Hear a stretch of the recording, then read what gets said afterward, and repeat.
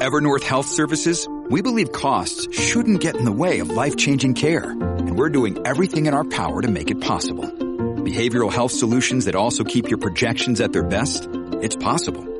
Pharmacy benefits that benefit your bottom line? It's possible. Complex specialty care that cares about your ROI? It's possible. Because we're already doing it. All while saving businesses billions.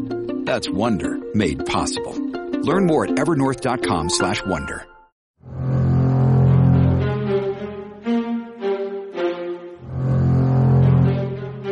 Hey, how's it going? This is Matt here from Silver Fortune. Today we have a returning guest on the show, Rory from his channel, YouTube channel, and website, thedailycoin.com. Rory, how are you doing today? I'm doing quite well. I hope you are, Matt. Oh, absolutely. It's always a pleasure to speak with you. You've been a long-standing member of this community and certainly have done some great service to this community, as well as my channel. You know, I don't talk about a ton on my channel, but there's a couple websites that I always can count on to share my work, and your website is one of those. So I thank you for that. Now, one of the things let me interrupt you real quick, because I do that for a reason. It's because you have high quality work, and I appreciate the work that you do, and I thank you for having me on your show. I really do. I appreciate everything that you're doing, and I wouldn't publish your work if it didn't fit and if you weren't doing a good job. So kudos to you for what you're doing. And we were discussing this just before we started recording. So I mean that sincerely. So let's jump in. I appreciate it. Yeah. Well, one of the first things that we said we wanted to talk about here today was the Trump administration and their push to nominate some different individuals for Fed positions at the Federal Reserve. Now, past nominees include Herman Cain and Stephen Moore, who I believe have both pulled out for various reasons. But then he has another pick here, and I forget her name, who also would be what some, including yourself, might describe as a gold bug, somebody that is more inclined to believe in the real value of gold as money. I wonder if you wanted to expand on that, and do you think that this is legit, or do you think that this is, maybe we're playing this up a little bit more than it has to be? No, I think there's something to it. I think there's some meat on the bone. And the young lady that you were referring to, her name is Judy Shelton, and she's one she's a conservative economist, and she has been nominated to fill one of two vacancies over at the Federal Reserve. And I think that when Trump was elected, I immediately wrote about the fact that he is a gold guy.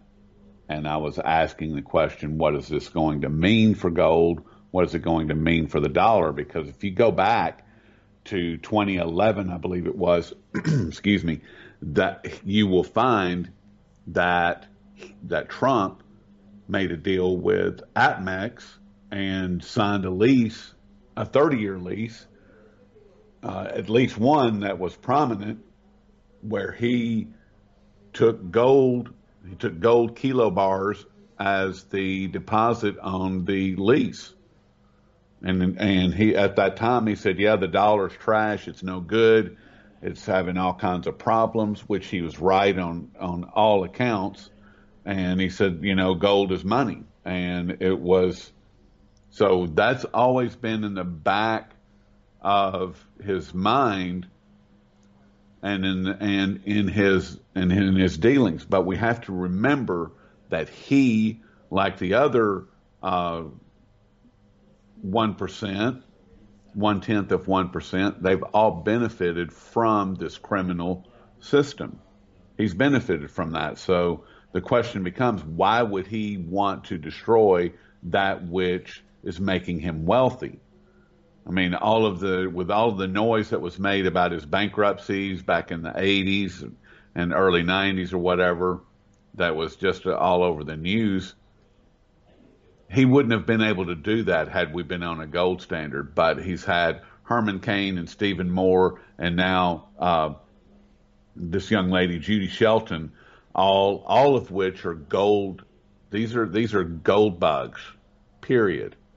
Stephen Moore called for a gold standard, and I think that we're probably going to move in that direction. Once Trump gets reelected, then he will be freed up to pursue that a little bit further. What it looks like, how it's going to pan out, anybody's guess, because we've seen what happens when people start talking about challenging the Federal Reserve and the banksters in general. We've seen what happens to them. They get the Lincoln treatment or the Kennedy treatment. So, I mean, are we going to see Trump fall in that same category? I don't know. Is it possible? Absolutely. Yeah. No, what's really interesting to me is you kind of pointed it out there that, for much of his career, Trump has kind of benefited from the current system, especially, I think, in the last, 10 years post-recession, from 0% interest rates, low interest rate policy. As people said in the past, he's a low interest rate guy. He's a real estate guy. And I've talked about this in the past in my channel, that whether it's large stock holdings or large real estate holdings, oftentimes you benefit more than the average person from low interest rates. Like who cares if you have a few percentage points lower rate on your mortgage? We're talking about multi-million-dollar developments that some of these real estate tycoons and whatnot are benefiting from. Again, adding to this kind of wealth disparity that people blame on maybe some other factors. So it'll be interesting. That was the case, I think, for much of his career, that was in his best interest. And now that he's in the White House, I think it's abundantly clear that lower interest rates would again be in his best interest, not because of his real estate holdings, but because if interest rates go up too high, he may be dealing with a recession towards the end of his first term, which is maybe the worst thing that could happen to a sitting president. So, yeah, it's interesting. Even Stephen Moore in his call for a gold standard, he also, as he was kind of in the nomination process, talking about how he wouldn't mind lowering the Fed funds rate. And that I guess that's my concern, is that, regardless of who we get in the Fed, is that, it turns into a lower interest rate game, that they're going to do something similar to like what a Larry Kudlow would do, somebody that maybe understands some of these deeper aspects about the markets and the economy, and yet once he's given a position of power, has no problem with kind of towing the party line or towing the line for the administration. I wonder if that's going to be the case for some of these Fed chairs. Do you see that happen, or Fed members? Do you see that happening? I think the QE is coming regardless of who's in there or what's going on, or any talk of a gold standard or anything to do with gold or a monetary change. I think that the first order of business right now, what they're looking at is quantitative easing. I mean, I don't think that there's any secret about that, or it doesn't seem to be anyway. Maybe I'm wrong, but it seems like there's a whole lot of chatter about holding the line or lowering the interest rates and the Fed fund rates, and that is quantitative easing, also known as money printing. And as we've seen, the corporate stock buybacks, they're not able to do what they've been doing because they don't have the free flow of funds. So, I mean, all of these things start playing a part as far as everything kind of continuing to fall apart. And as far as a recession, I've been saying that we've been in a depression for at least 5 or 6 years. And the recession actually started in 2008 when everything, blew to shreds and the whole system imploded. So, and nothing's been fixed since then. So as far as everything that they're trying, all these magic tricks, these smoke and mirrors programs, they're going to continue. They have to continue the game. Otherwise, if they change, then it's going to blow up in their face immediately. Not over time, but it would be something that would happen. I mean, look at what happened with the stock market the past couple of days. I mean, add another zero to that 700 point drop, and that's what we'd be talking about. As far as that's what we could be looking at very easily. So, I mean, we have some very serious economic and financial problems in this country, and no one addresses them realistically, in my opinion. They just don't, and it's a crime. Yeah, you know, the last 10 years and to some extent before that, the Fed has been complicit in what some people would call financial repression, especially regarding rates, whether it's yields or rates on debt, one and the same to some extent. Now, one of the newest things, because we're talking about QE and how that's almost a sure thing, and then of course interest rate policy, they're going to bring it to its 0% rate, maybe somewhat negative. We'll see where it goes in that direction. The newest thing that they're floating now is because with the Fed funds rate, basically what they're doing is that's the shortest, term interest rate we can talk about, that the baseline in which, all these other interest rates should, in theory, be based on that, along with the actual treasury rates, which again are based on the Fed funds rate, and then things like the LIBOR rate. A new policy tool that they're floating is to peg longer term rates to a certain percentage. So with the Fed funds rate, they can control the short end of the yield curve, but now they're talking about trying to peg, the 1 year, the 2 year, the 10 year, whatever it is, at a lower interest rate to control the other part of the curve as well. And ultimately it leads to financial repression. Maybe Right. you can talk more about this as well.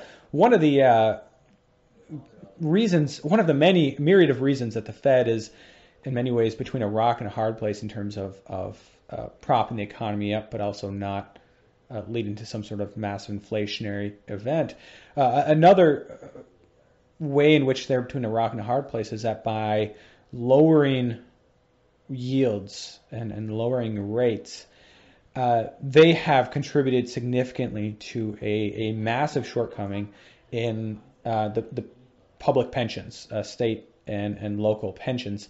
That is in the hundreds of billions, maybe even trillions of dollars when it's all said and done. Basically, these pensions, for years, going back to the early 2000s, 90s, 80s, they relied on things like U.S. Treasuries to eke out a very reasonable yield. I mean, we're talking 4 or 5% yield on something like the U.S. 10-year bond a few decades ago. Today, we're talking 2-3%, and that's not nearly enough to get what they need. And so what they've been doing instead is thrown into the stock market. So what we see right now is a pretty significant shortfall in terms of what they have on their balance sheet compared to what they ultimately owe, what they're ultimately obligated to pay out.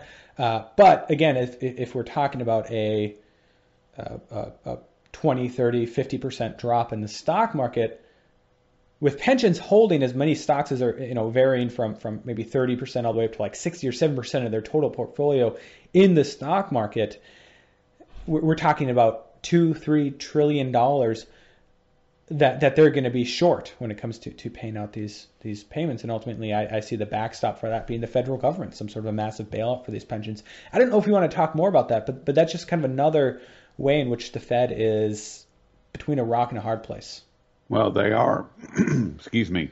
The pensions are, the state pensions in particular, 401ks, they're all underwater, have been for years. 2008, everything got exponentially worse for them. And just to give you an idea, 2 or 3 years ago, I was reporting on CalPERS, which is the California pension. It's one of the largest, if not the largest, pension fund in the country. It was dependent upon producing a 7% return on their fund per annum just to be able to keep up with the people that were coming online and starting to receive benefits versus the number of people that were paying into the system. that disappeared more than a decade ago, and they've been in the 2-3% range, like what you mentioned, for forever. They are now, when I last reported on it, like I said, it's been 2 or 3 years ago, they were $20 billion in the red. And you can't, a pension fund, it's going to be very difficult for them to make that up. And it's ridiculous. I mean, and this is not financial advice, but if people have these state-run pension funds, I mean, it might be time to look at something else, because they're all collapsing. They're all dependent upon something that doesn't exist anymore. And it's not that it's a low yield, it's a no yield. And so they're trying to make it up with various other pieces of the puzzle that they put into these pension funds, and it's not working. It's not going to work because because they're all of these financial instruments all feed off of one another, and if there's nothing to feed on, then they can't produce what they need to produce. But I wanted to look back at gold again. I want to look at the excuse me. There's Mr. Mooney, who has introduced the Gold Reserve Transparency Act, and it's H.R. 2559. And he wants to do a full audit, a full assay of all the gold that is currently being held by the Federal Reserve. And that is actually getting real. When you need mealtime inspiration, it's worth shopping Kroger, where you'll find over 30,000 mouth-watering choices that excite your inner foodie. And no matter what tasty choice you make, you'll enjoy our everyday low prices, plus extra ways to save, like digital coupons worth over $600 each week. You can also save up to $1 off per gallon at the pump with fuel points. More savings and more inspiring flavors make shopping Kroger worth it every time. Kroger, fresh for everyone. Fuel restrictions apply. Traction at this point. There are actually people within Congress that are looking at this realistically. This is part of why these gold guys, Herman Cain, Stephen Moore, and Judy Shelton, they're all being looked at twice. I mean, Stephen Moore and Herman Cain were shot down almost immediately because they knew that they would be on board with they would help to get this pushed through. And it's Alex Mooney. He's out of West Virginia, and he is the one that has brought all of this to the table. And I think that it has a real chance of getting through. Now, whether it does or not, I don't know. You have to remember the Federal Reserve is going to, with their unlimited money printing machine, will buy off as many of the Congress and senators as possible to keep this thing from going through. But I think that it's the best shot that we've had in quite some time. And this is to say nothing of, I mean, what's going on, Matt, with the Bank for International Settlements, the BIS, bringing on Basel III and changing gold's the way that it's accounted for to a tier 1 asset, making it money. It's now money. Gold is now officially money.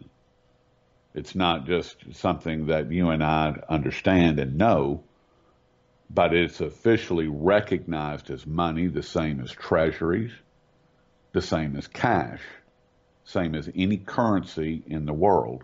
It's now on the books in the same category as those other two items.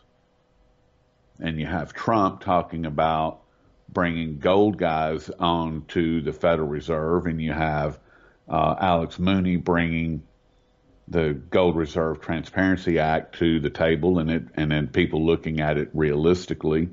I mean, what are your thoughts on what's happening with all this in light of everything that we talked about with the Treasury and the pensions all blowing up? I mean, that is a disaster. That's a disaster. This is a known problem, and it's known that it is a mathematical equation that cannot be balanced. And now, on the flip side, we have all this gold talk and gold being made money again. So where do we stand with all of this? Yeah, no, it's very interesting now in regards to this bill being introduced in the House.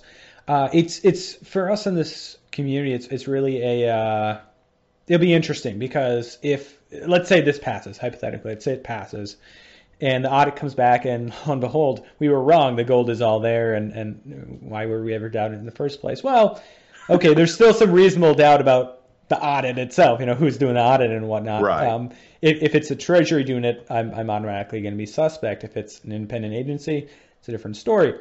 But I think if we did this audit, and let's say there was some discrepancy, there was any sort of question, I don't see them coming out and saying, wait, it's not there. That's not going to happen. That ain't never going to happen. No, but let's say there is some discrepancy. I mean, any hint, any whiff of the gold not being there, this would be huge. I mean, this would be equivalent to, let's say, China were to come out and publicly state how much gold they actually have. Now, the PBOC, this is really important to understand. The PBOC, the People's Bank of China, their central bank, they actually recently have been reporting additions to their total gold holdings. Not massive holdings, but it was quite a while there that they actually weren't reporting any. But it's still fairly small in the whole scheme of things, the PBOC's official holdings compared to Russia, compared to the United States, compared to some European countries. And yet, if you look at the numbers, our friend Lewis from Smelgold would estimate that China has maybe as much as like 10 times as much as what they're officially stating at the PBOC in some sort within the grasp of the government. I mean, that's pretty wide grasp when we're talking about a government like China, in sovereign wealth funds and various entities like that, something like 20,000 tons. And so if China were to report that publicly, I mean, that would be huge. I mean, there'd be those people that have their head in the sand and they don't care about the importance of gold and the world's financial system, but that would be on a similar magnitude to if the United States were to come out and say we don't have the gold. But it seems like a no-nonsense action. Now, the Federal Reserve audit the Fed and the Fed movement by Ron Paul and others for years there. I think, some in the it's very easy to make something like that seem like it's overly political or overly partisan, or some people would say, we already audit the Fed. There's nothing to worry about there. Okay, but this seems like a no-nonsense. It's count the gold, right? Make sure it's actually gold and make sure it's actually there. We haven't done it in decades. Why not? And it's like, it seems like a no-nonsense thing. And so I hope, it's pushed through. We'll see.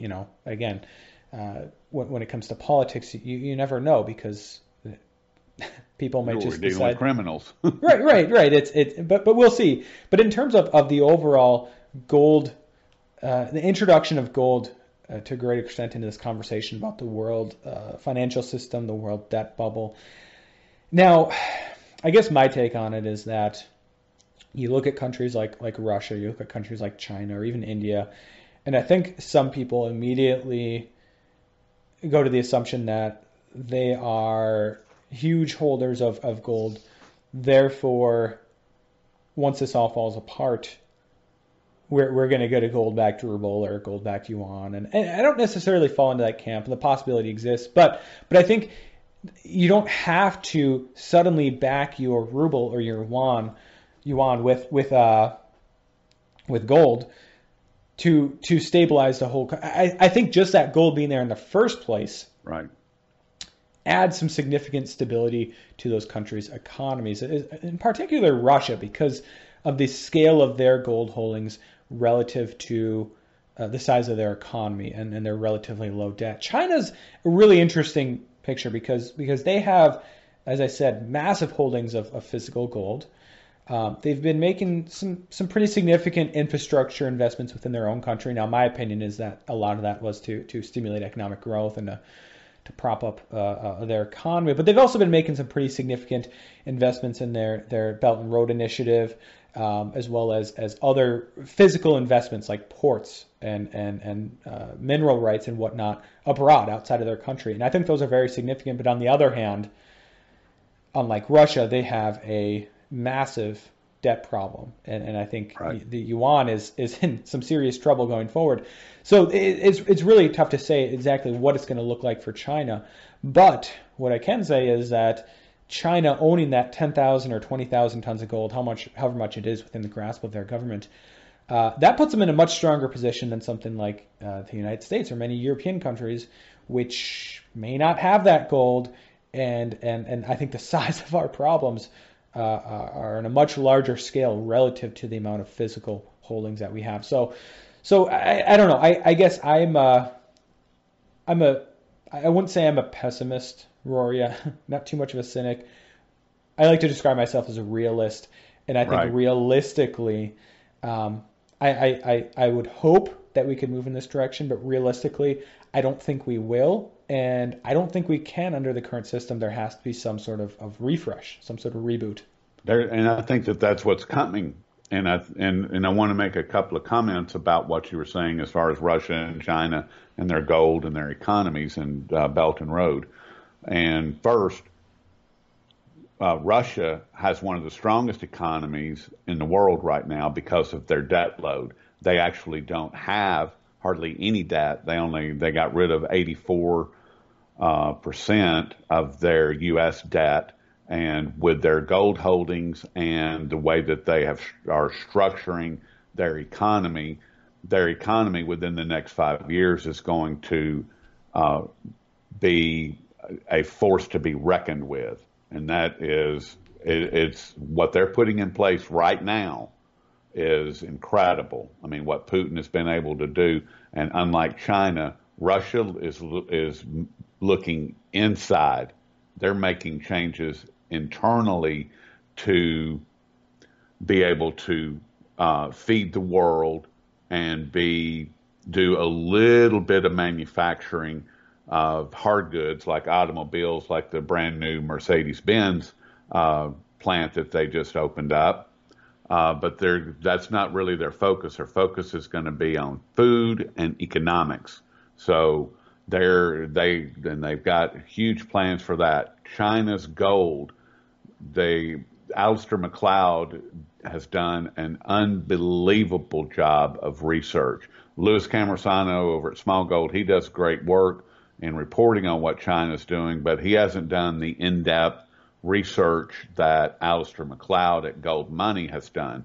And what Alistair has determined is that realistically, China should and possibly has between 20 and 25,000 tons of gold. And Alistair McLeod used the information from that GATA has on when Henry Kissinger spoke directly with China when Nixon opened up China, and Henry Kissinger in a memo said that there was discussion specifically about gold and how China would be able to acquire however much gold they needed. You'd have to go back and look at it. I don't want to misquote anything, but there was very distinct language that was used, and GATA has it on file, and that was the starting point that Alistair McLeod used to conduct his research, and he projected that, I think it was 1973, and he projected that forward and did the calculations about what the World Gold Council was reporting versus what countries were reporting. I mean, it's incredible. The numbers that he came up with are within the realm of reality, based in very in-depth research. It's incredible. China also has this series of accounts called SAFE, S-A-F-E, which is an acronym and it's believed that that's where most of their gold is held, is in these safe accounts, and that it's just a ledger line, excuse me, currently, to where they don't have to report it, because the only gold that they have to report is their official gold that they report to the IMF. They can import and they can hold as much gold as they want and not report it. But their official gold, they have to report, because this is determined by, this is what keeps them in the SDR basket of currency and all of the other situations that are controlled by the global banking cabal. So you have, and then the Belt and Road,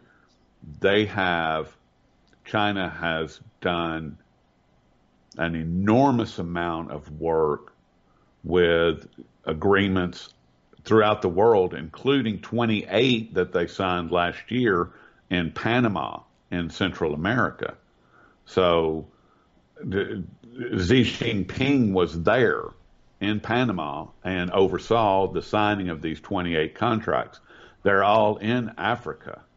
They have gold mining. They own gold mining operations throughout the world.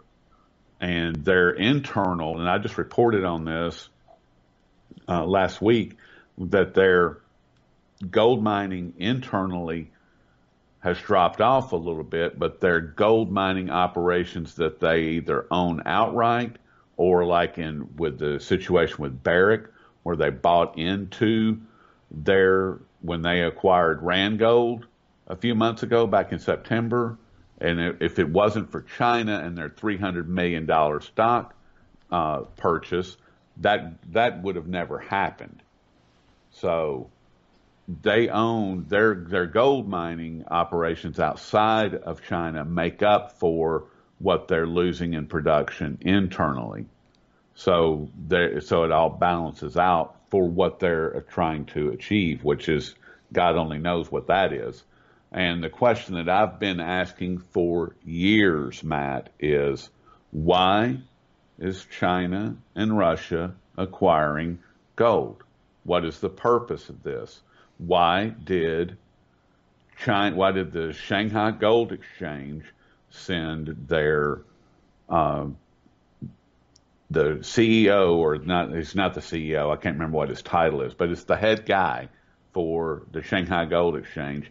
He met with one of the deputy finance ministers out of Kazakhstan in 2016 for the specific purpose of discussing gold as trade settlement along the Belt and Road Initiative. It was known as the New Silk Road at that time, and Koos Jansen's report on that in 2016 detailed the whole meeting. I mean, it's incredible. So these are the questions that I have. Why is Russia and China acquiring gold? If we look at 2018, the most significant acquisitions of gold by central banks in 30 years, 40 years? I mean, it was incredible, the volume of gold. And what made that, in my opinion, what made that so significant were the people that came in. You had Hungary and Poland and several other smaller nations that came to the gold market that hadn't been there for years. And India has now gotten back into acquiring gold. I mean, help me to understand this. Yeah, no, I get it. I asked that question as well. What is the reason for this? And if nothing else, it's probably the best hedge a country like China or Russia can have, especially given the power that the United States has attempted to wield in the past through the U.S. dollar system, the U.S. dollar dominance of the global financial system. Now, we got to wrap this up soon, but if I can close with this, the real tragedy, I think, in all this is, if we simplify this, maybe oversimplify this, and just say that this is an East versus West, or China, Russia versus Europe and U.S., or whatever you want to call it, and say that, our current system, fractional reserve banking, fiat money, runaway debt here in the United States, is inferior to that, and that over the long term, their long game, playing the long game, is going to pay off for them. The real tragedy in all this is that Russia, and in particular China, are still very much authoritarian states. Yes. And the the idea of freedoms within those countries it's a foreign concept, especially in China. Yes. China's rapidly been increasing. I'd say Russia has maybe made some reforms. Now we'd have to speak to actual Russians to get more information. Made some reforms since the days of the Soviet Union, but China is increasingly moving into a more and more authoritarian country. And that's the real tragedy in all this, is if they do come out on top, and my gut tells me that actually, in China in particular, and the way that they run their economy, they really shouldn't I don't know, maybe come out on top, but maybe not thrive. But if they do, if playing the long game works out for them, there will be billions of people within those countries that are still suffering from lack of freedom and repression by their government. And that's the real tragedy, I think, in all this. I don't want to paint us as saying that Russia and China are the good guys. No. Just because they're fighting our system, because the way that those countries are run, China in particular, is really a tragedy. Yeah, and I want to be clear. I did not say, nor did I imply, nor will I ever say that I support Russia, China, or any other dictatorship. I don't. All Absolutely I'm saying is that this is what they're doing. Okay, and you cannot deny that. I personally see the credit score nightmare that has been implemented in China. They're going to use the Belt and Road to sweep the globe with that authoritarian police state nightmare. Period. That's what's going to happen. So. Yeah, it makes what we have in the United States or even parts in Europe look like a libertarian paradise. Exactly. It's yeah, and I wouldn't be surprised if you're right if we see countries that are closely aligned with them, Southeast Asia, Central Asia, and whatnot, be swept up into that, and that's I guess one of my big concerns in all this is what does this mean for freedoms? Not to say that the United States government in particular is a bastion of freedom or human rights these days, but again, looks like a libertarian paradise compared to what we see in China. Exactly. Well, was there anything else you wanted to leave our viewers with today? No, I hope people come over and check out the dailycoin.org, and I have a Christian website called gospelnewsnetwork.org, and keep supporting Matt because he does great work, and I really appreciate all the time today, Matt. Well, thank you. Thank you for coming on, and thank you for all you have done for my channel in the past. I recently saw, was it that you were on the SGT report a couple weeks back? Yeah. Yeah, and that's really great because, for years there, I won't say years, but for, probably years now, there were two websites in particular that I could always count on to share my work. It was Sean from the SGT report and Rory from the dailycoin.com, and then the other one maybe being... .org. The other one being maybe SD Bullion more recent, or silverdoctors.com. And that's been great. I mean, today, if I see a couple hundred views from either of your websites, it's like, oh, okay, cool. But back in the day, that was that was a lot of my viewership that you guys were driving. So I appreciate that a lot. Well, we do what we can, and it's the numbers that they're giving you is probably inaccurate, as you know. It's probably a lot higher. They can't steal if they tell you the truth. But I'm really glad, like I said at the beginning, Matt, you do great work. I really appreciate it. I appreciate the time, and I love coming on and talking with you. And I know you got to run. I got to run. So thank you very much. Yeah, absolutely. And we'll definitely have to speak again soon. Sounds good. All right. See you, Rory. See you later. All right. Bye.